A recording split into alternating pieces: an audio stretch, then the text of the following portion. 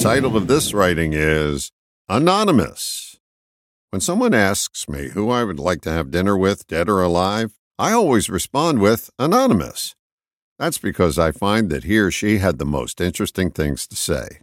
The next question I ask is, how is it we didn't know who the author of this pearl of wisdom was? That's when I go searching for answers.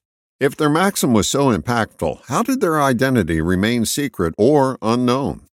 Two answers come to mind. One, they were a hermit. Two, they didn't want their identity to be revealed. In the case of a hermit or a loner, they may have scribbled or etched their message down on paper or on a wall. Then they left that abode and went on to hermit somewhere else, leaving their reflective thought behind.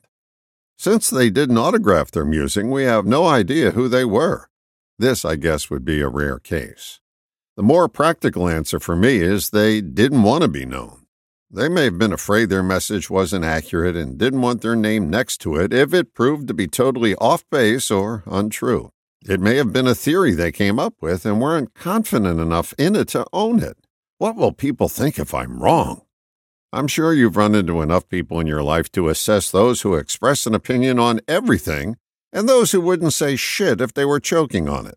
Both of these people do have opinions, but we rarely get to hear from the more reticent ones.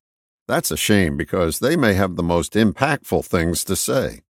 Here's what I find. When I coax the quiet ones into conversation, I get some deeper thoughts. Ones that wouldn't see the light of day if the verbose person were to continue to hold sway all day. I guess my message is this.